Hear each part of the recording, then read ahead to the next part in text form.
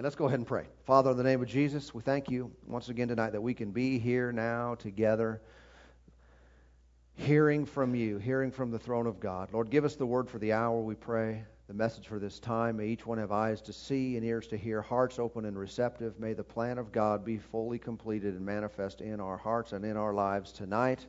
And thank you for all that you're doing. We give you praise for it in Jesus' name. Amen.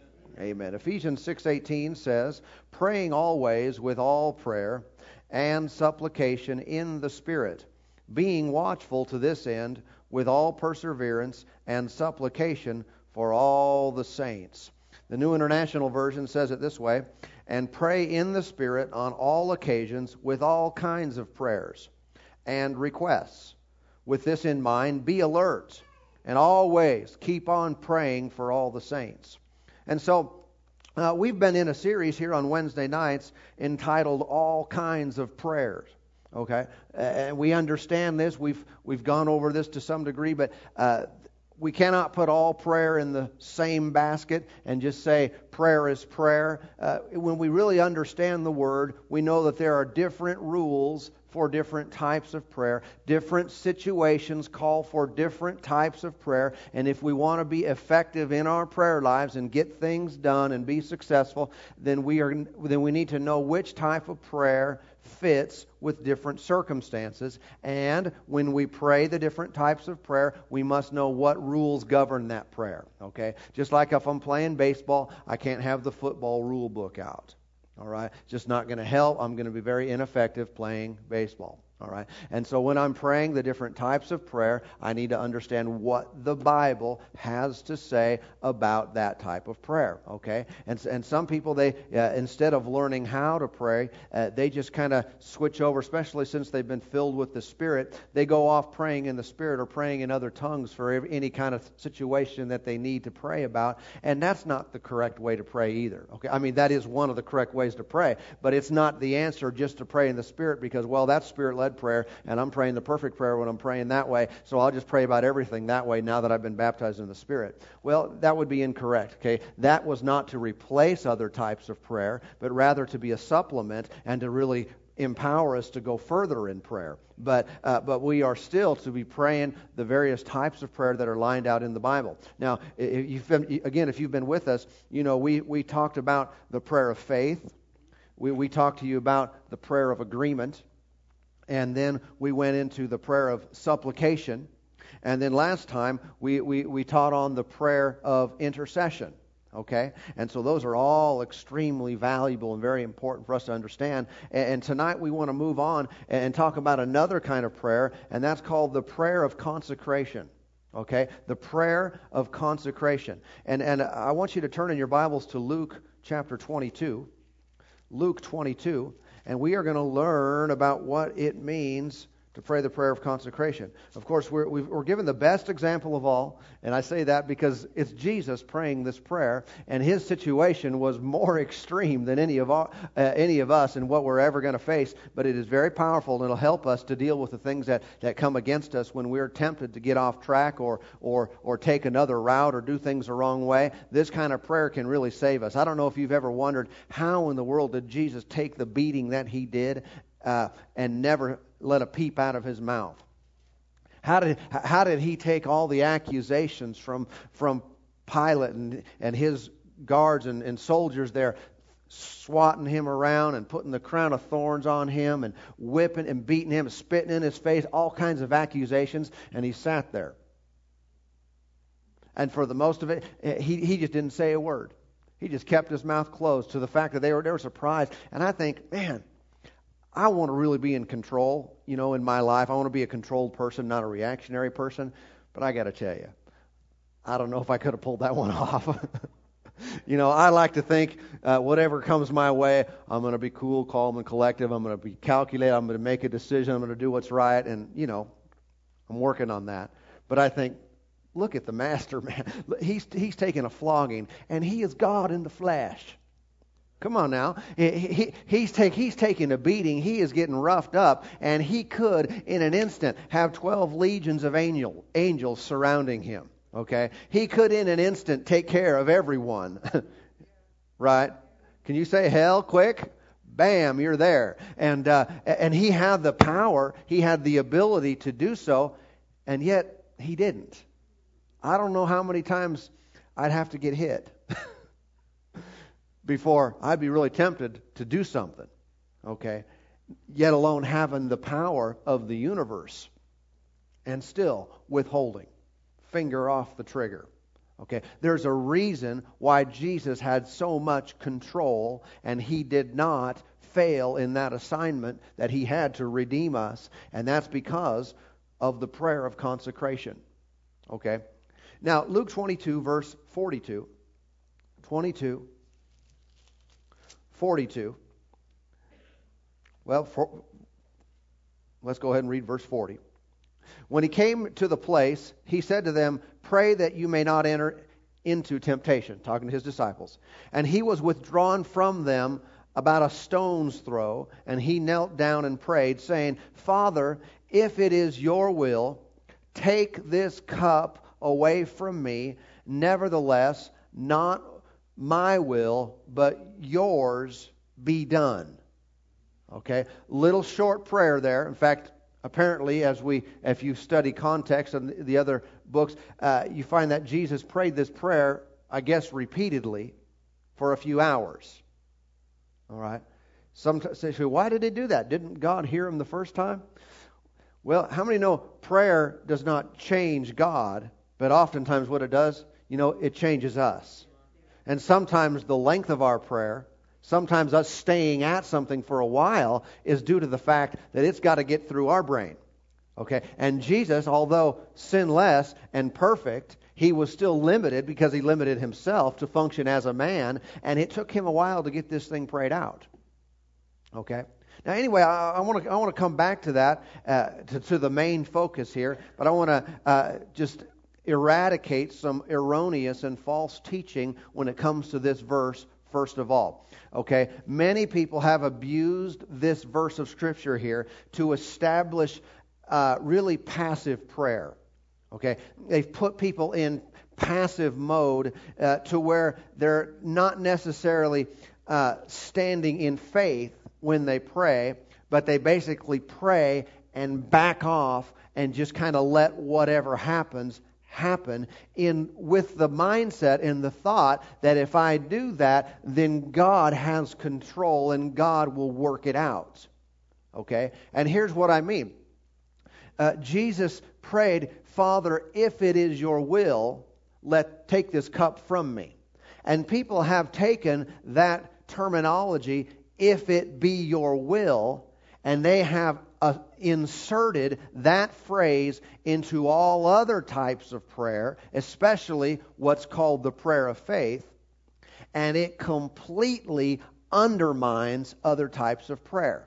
Okay, this is the only type of prayer that phrase really belongs in. How many know that if you're praying the prayer of faith, remember Mark 11:24 says that when you, whatever things you desire when you pray, believe that you receive them and you shall have them. If I am seeking God and asking Him for something that I need, yet I put an if anywhere in my prayer, I have just taken faith out of it. Okay? If and faith do not go together.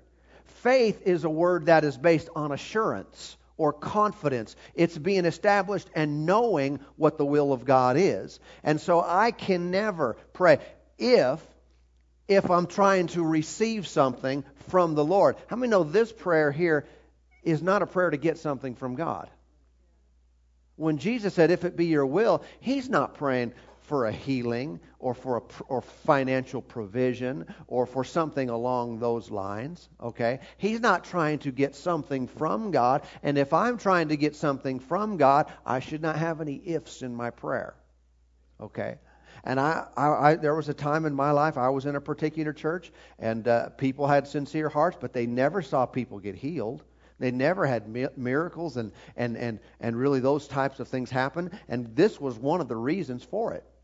Okay? Because people would regularly, we'd have church services and they would pray for the sick at times. People would come forward at the end of services with physical needs and they'd pray a nice, good prayer. And then they'd take this verse, and they'd attach it to their prayer of faith, and they'd end the prayer with, Lord, if it be your will. And what that did is it just canceled out their confidence, canceled out their prayer of faith.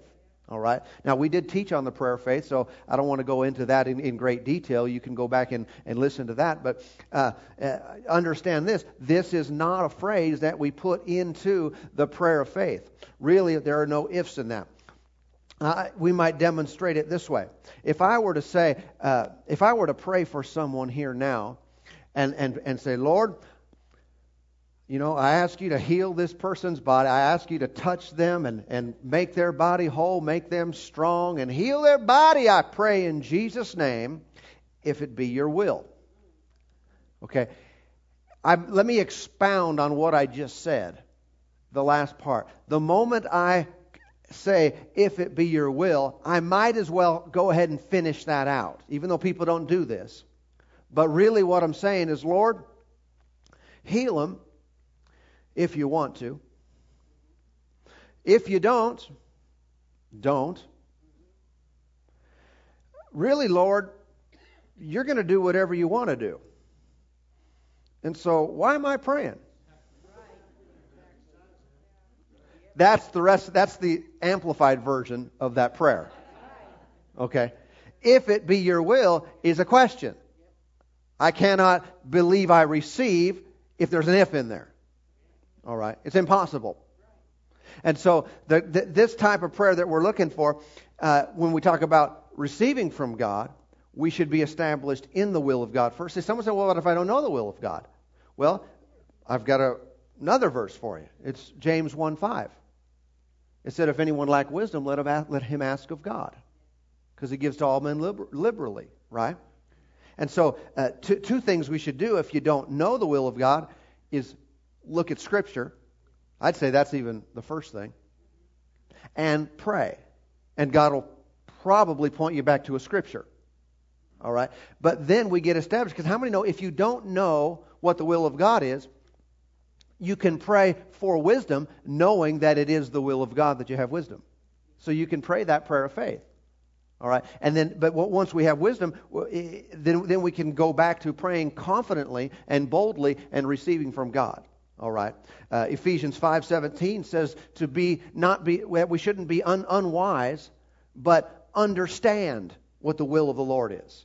See, God is not this mysterious person that many people make Him out to be, that you never really know what God wants. You never know what God wants to do. You never know what He's going to do.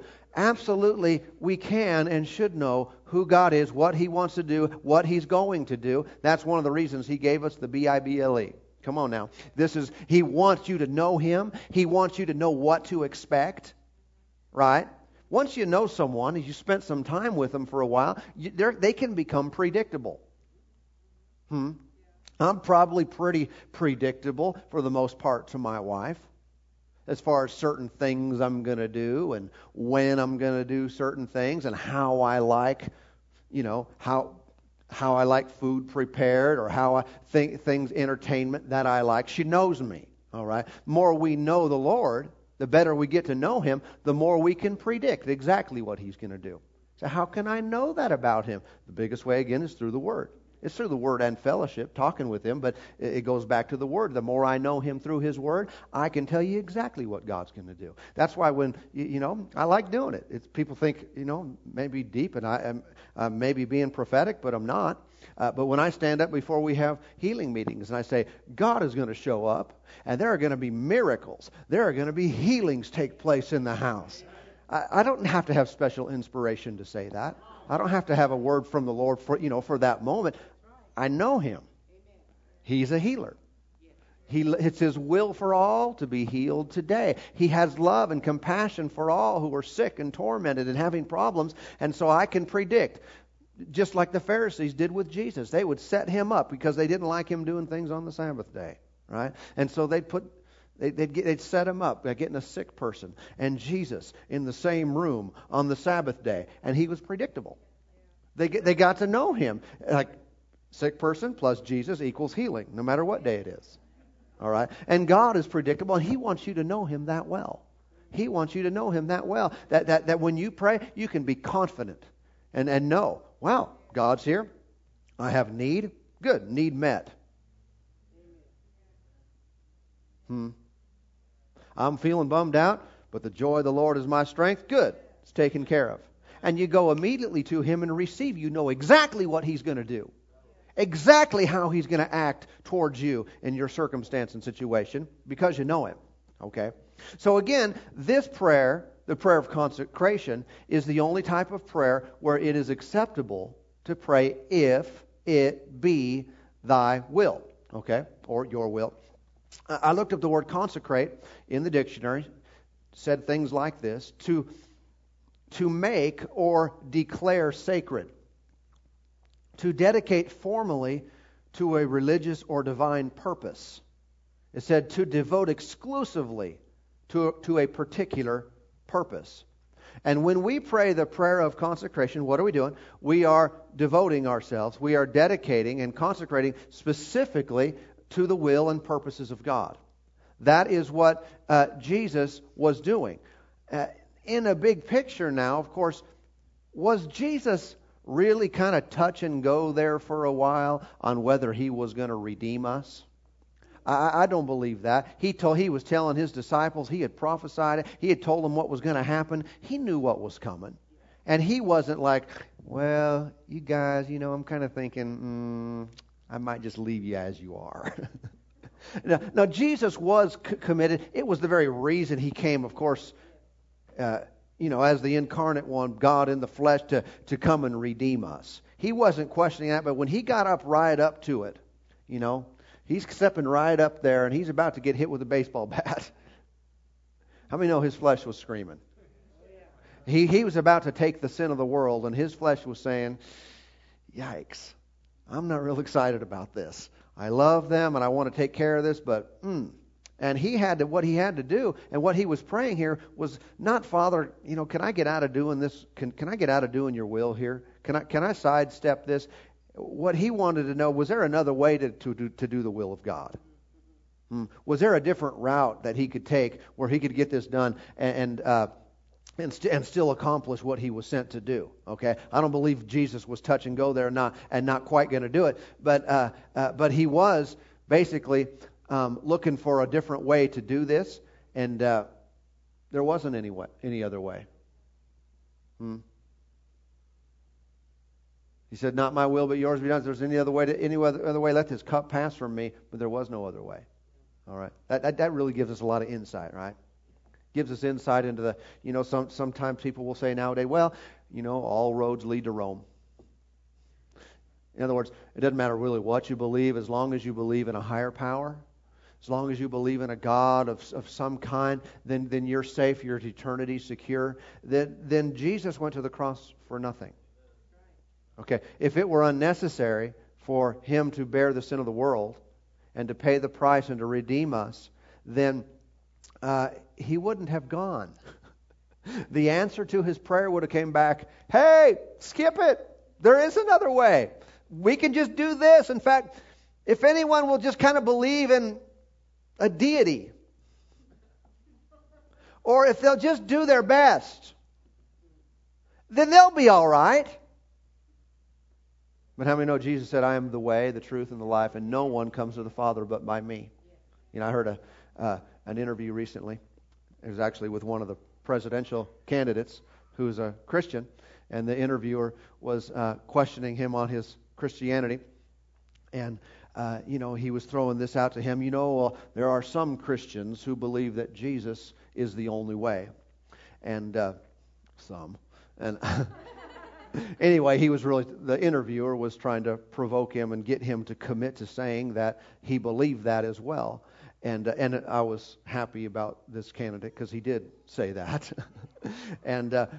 But I always think, I know it's different being on the spot there, but if you get in that situation and someone says that to you, can I give you a good answer?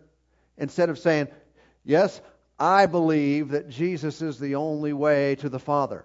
Say, well, that's what Jesus said. Instead of putting you against all the people, put them against Jesus.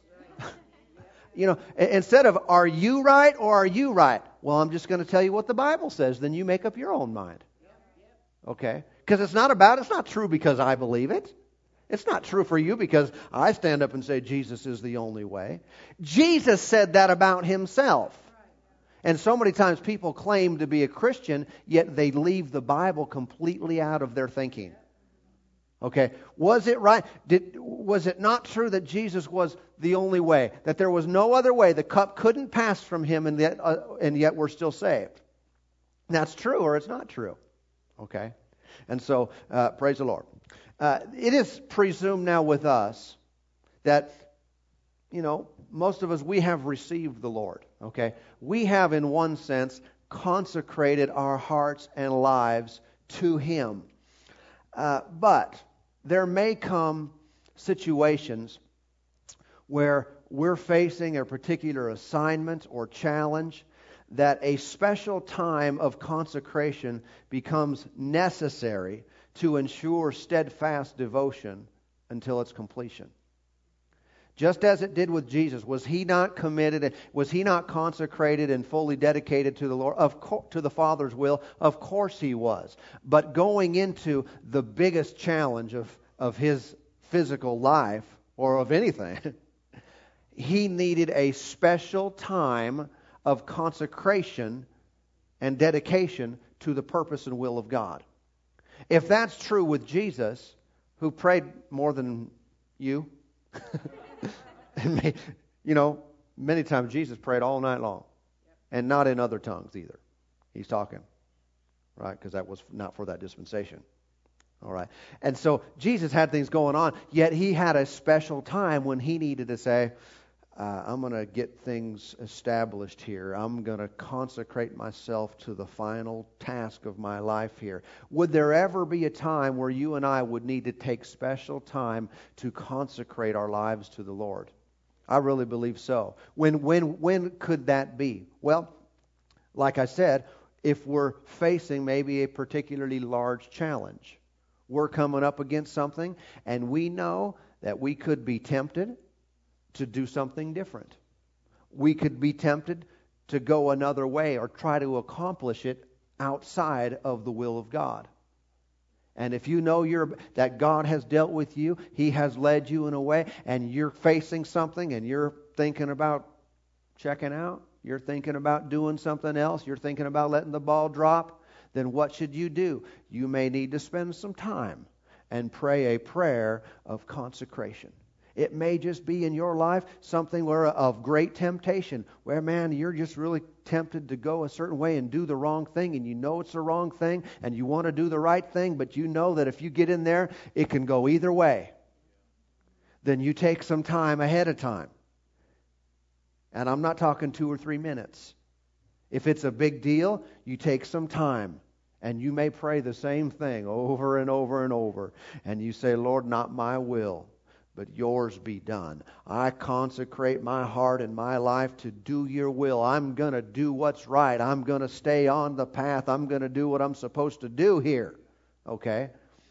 And these things become necessary in order to keep us oftentimes on the path that we're supposed to be on. All right? Now, sometimes it's just, understand this, many times the will of God for your life is exactly what you want. Not every time does God speak to people and He's going to tell them to do something they don't want to do.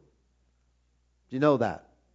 Okay. Could there be times, though, that God does deal with the person to do something and their flesh does not agree? Their flesh says, no, I don't want to do that. I got something else in mind here. Yes. And that's the time where the flesh must be crucified and we consecrate to the will and plan of God. Okay? And say, but that has never happened to me. Well, maybe we're not hearing. I think at some point in all of our lives, God's going to ask us to do something we don't want to do. Again, I don't think that's every day. I think if the Lord asks us to do something, it's going to be we're going to be blessed in doing it. But there will happen in many of our life situations where God will want us to do something, and it wasn't in our plans. I have my 5-year plan. And that just wasn't in it. And God will interrupt people. And in that situation, what do I do? See, not everyone makes the right decision. Not everyone makes the right choice. And sometimes we justify it theologically, and, well, the Lord wants me to be happy. Well, the Lord wants, to give me the desire of my heart. And we'll take scriptures out of context and just try to justify that we're going to do whatever we want to do. Okay? Watch out for that. So how can I avoid that? Take time to say, Lord, I'm going to do what you want me to do. Okay? Not my will. I'm pushing my will aside. My will is to go this way. I'm going to do your will. Okay? And there's always happiness on the other side. There's always great satisfaction and peace on the other side, but many people never get through to get to that point. Okay? Does it ever cost to do the will of God? Yeah, sometimes it costs you. I think it's short term. Okay? There's always payday later. But does it ever cost us to do the will of God? Sometimes we have to give up things that we really want. Sometimes we have to give up some of our preferences and our comfort. Does God ever ask someone to do something that's uncomfortable? Yeah. Gives you a comforter to go along with you. But sometimes He'll ask us to do things that are uncomfortable. And we must have the maturity to be able to pray this kind of prayer. What? Lord, give me peace. No. Lord, give me joy. No. Lord, not my will, but yours be done. And you are dealing really with your own heart in that prayer. Okay? And you're telling Him, you're putting your word on the line with Him. I'm not going to do what I want to do here. I'm going to do what you want me to do. Amen. And so, sometimes it could just be simply taking a certain job. One thing looks real good, but the Lord wants you to go a different way. Well, you commit to the will of God. Could be sometimes getting involved with a particular ministry. And listen, can I tell you? Very few people would ever do something that they don't want to do. Because they don't feel called. They don't feel gifted. But sometimes the Lord would have a person do something that they don't particularly feel anointed and grace to do. But if He's calling them to do it, the anointing and grace will be there. You heard the story recently. I'll just double up on that illustration because it was good. Remember about Willie George? He's known for, of course, he's a pastor and everything, but his children's ministry stuff has gone all around the world. And how he got started was not that he had a passion and a deep desire to work with children. No. His uncle was the pastor, right? And his uncle made him go. Basically. Go help the kids. And so he did, and he found after that God showed up. That God used him tremendously. He found out after. But sometimes people will never do something that they don't know ahead of time that it's going to be great. And sometimes the Lord will have us do things that, man, I never thought about doing that. Why would I want to do that? I know I would not be in the ministry today if I didn't cross some uncomfortable hurdles. Okay? Because, I've been ministering for a while now and speaking in front of people for a while, so it's pretty normal and natural now. But at first, it was not. I was a scaredy cat. And as far as getting up in front of people, and some of you know what that's like, and it doesn't mean you're necessarily called to do it just because I was, but I could have easily chickened out. Said, no, that's not my gift. I don't feel any anointing to do that. And I got to tell you, I'd get up and didn't feel any anointing. and wasn't the greatest thing. But you step out and you do what God calls you to do. It's uncomfortable, but it's not about my will. It's about His will. And once you obey, you find out that things work, and God's there, and He'll take care of things. But sometimes people make decisions. Sometimes, it can be even, Lord, I want to marry this person, but the Lord says no. Well, you got to trust Him. What do? You get all by yourself and you consecrate. You pray that prayer and say, Lord, not my will, but yours be done. I'm going to do the will of God. I'm going to do what's right. Period. And so, these days, dedicating things to the Lord seems to be not very popular.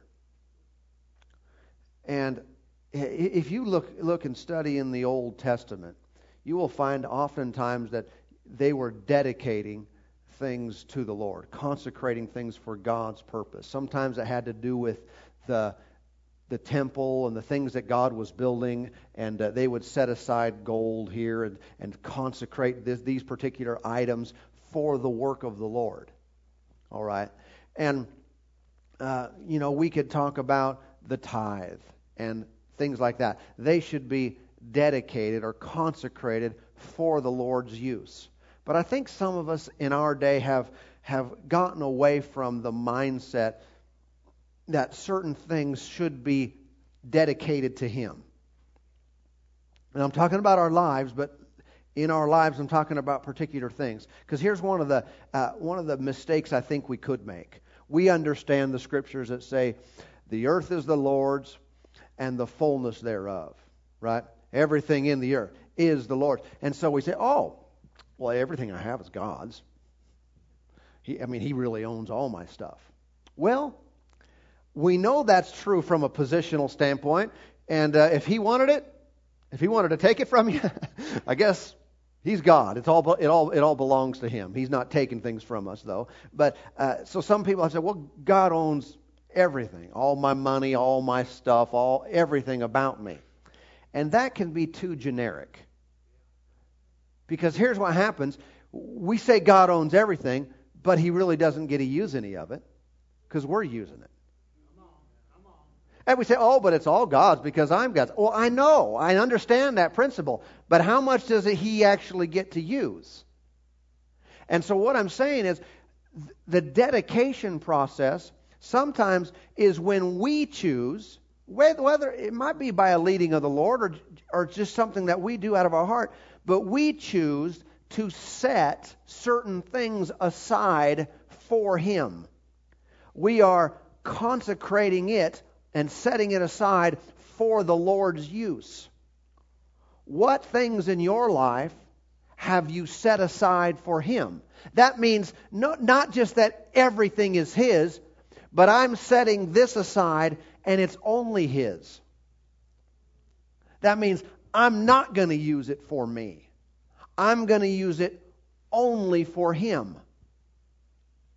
And so many times people have so much control over everything that they have in life, and they say, well, it's all the Lord's, and they're lying. Because it's theirs, and the Lord's not touching it, because they're using it. Many people today, I think, don't make the Lord's things holy.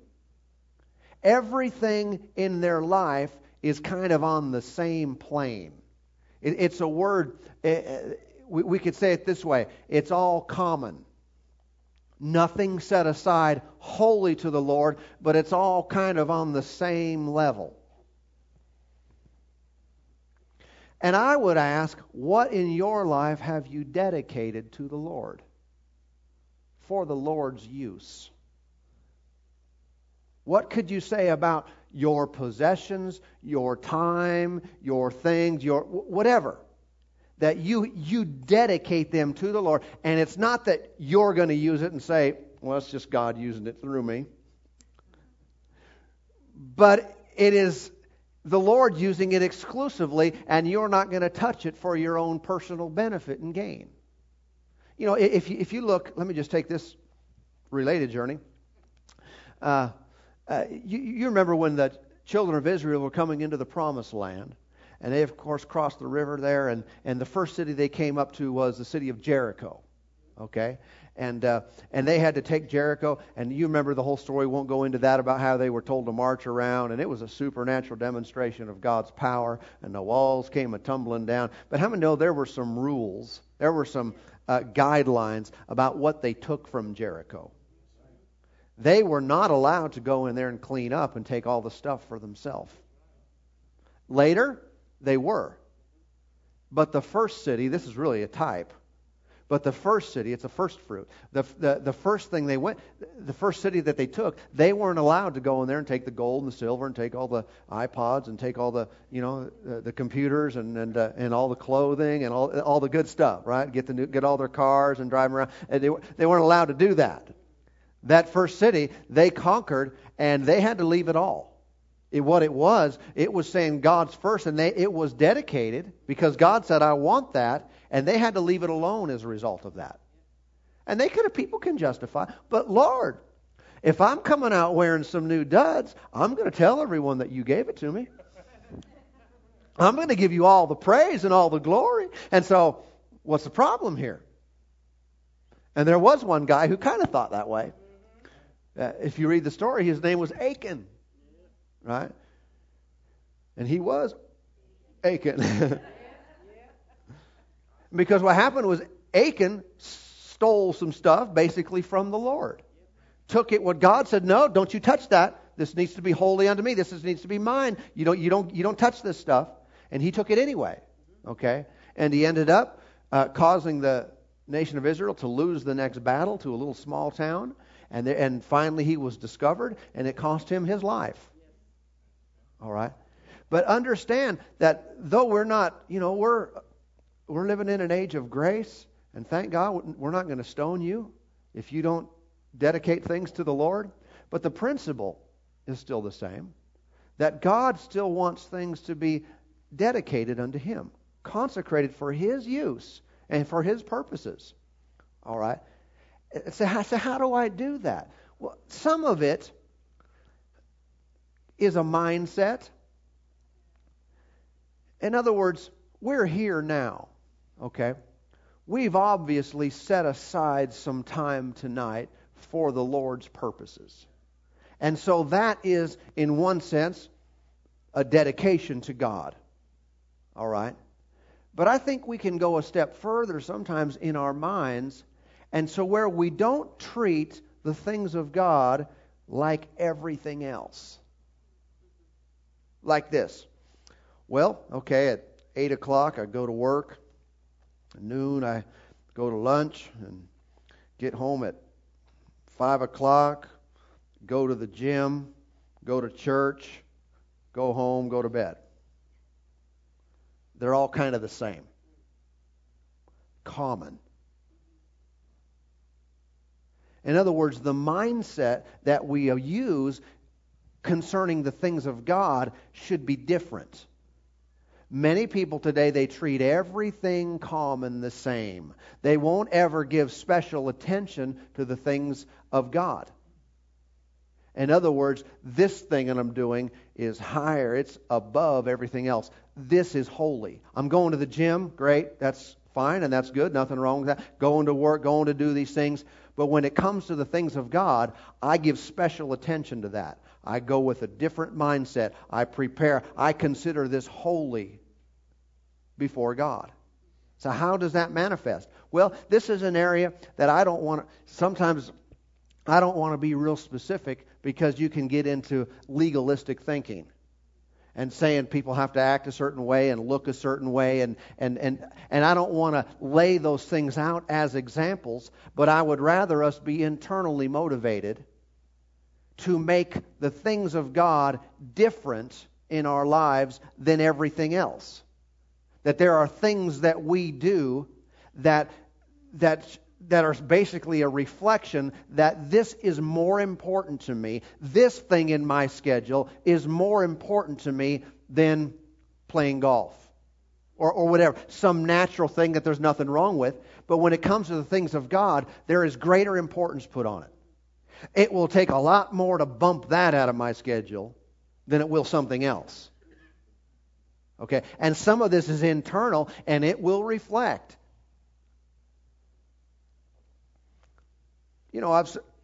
If you had an appointment with the president, you'd have a different mindset going in.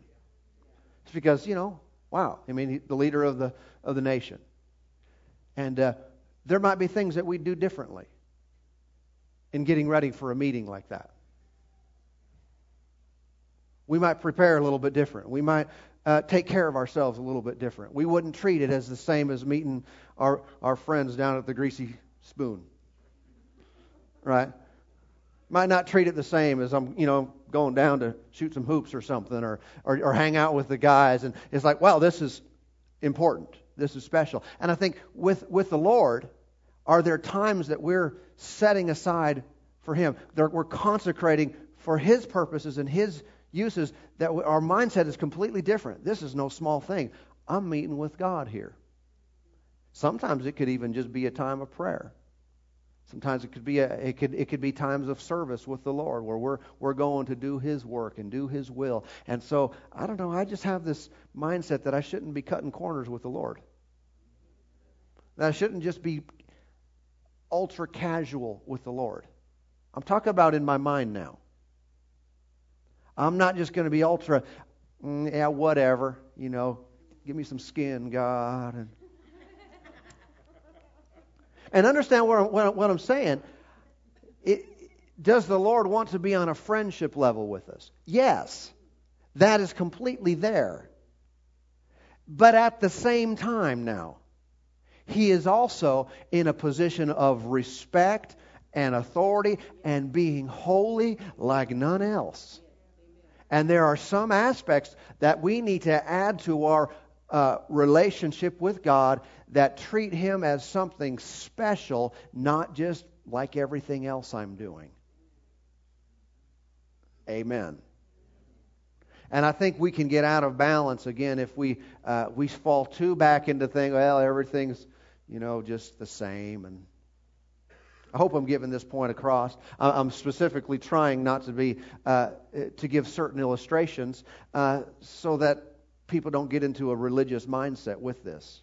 Okay? But how do you differentiate between what's God's and what's yours? God is holy. All right. Now we're talking, and we'll finish up now, about the prayer of consecration. How do we consecrate things to the Lord? Set them apart for His use and say, it's your way or no way. I'm doing the Lord's will and not my will. Maybe you're facing a particular difficult challenge in your life. Maybe you're tempted to take the easy way out. I would encourage you to take some time to consecrate, to do the will of God no matter what. You make God's will more important than your will. There are definitely times, say, I always want what God wants. Well, Jesus didn't. He said, not my will, but your will be done. And so there came a point that Jesus' will and the Father's will were diverted. And He said, not my will. And so there's times in our lives where we must deny what we want and say, I'm going with you, Lord. That's a prayer of consecration. Amen? Amen. Father, thank you tonight for your faithfulness. Thank you for your goodness. You are holy in our lives. We do honor you. We respect you. We reverence you. And Lord, we want you to have that place in our lives. That we don't make you common. That we don't make your kingdom and what you're doing the same as everything else. On the same natural level as everything else. But Lord, we elevate you in our minds to that place where you are. You are holy, righteous, and pure. You are God in us. And we honor you. We reverence you. We respect you above every natural thing. And Lord, we do consecrate our hearts to you. As we have when we were saved, we made Jesus Lord. But we say, not our will, but your will be done in us. Lord, have your way in us. Have your way in us. We will do your will. We will do what's right. Though temptations come from the left and the right, we will stay on the path and stay on the road where you would have us to go. Thank you for your favor. Thank you for your blessing. Thank you for your Spirit working in us and through us. You strengthen us. You enable us to go forward. You strengthen us and enable us to move ahead. Oh, we give you praise for it in Jesus' name. Praise God. Father, tonight I pray for those who may have come that have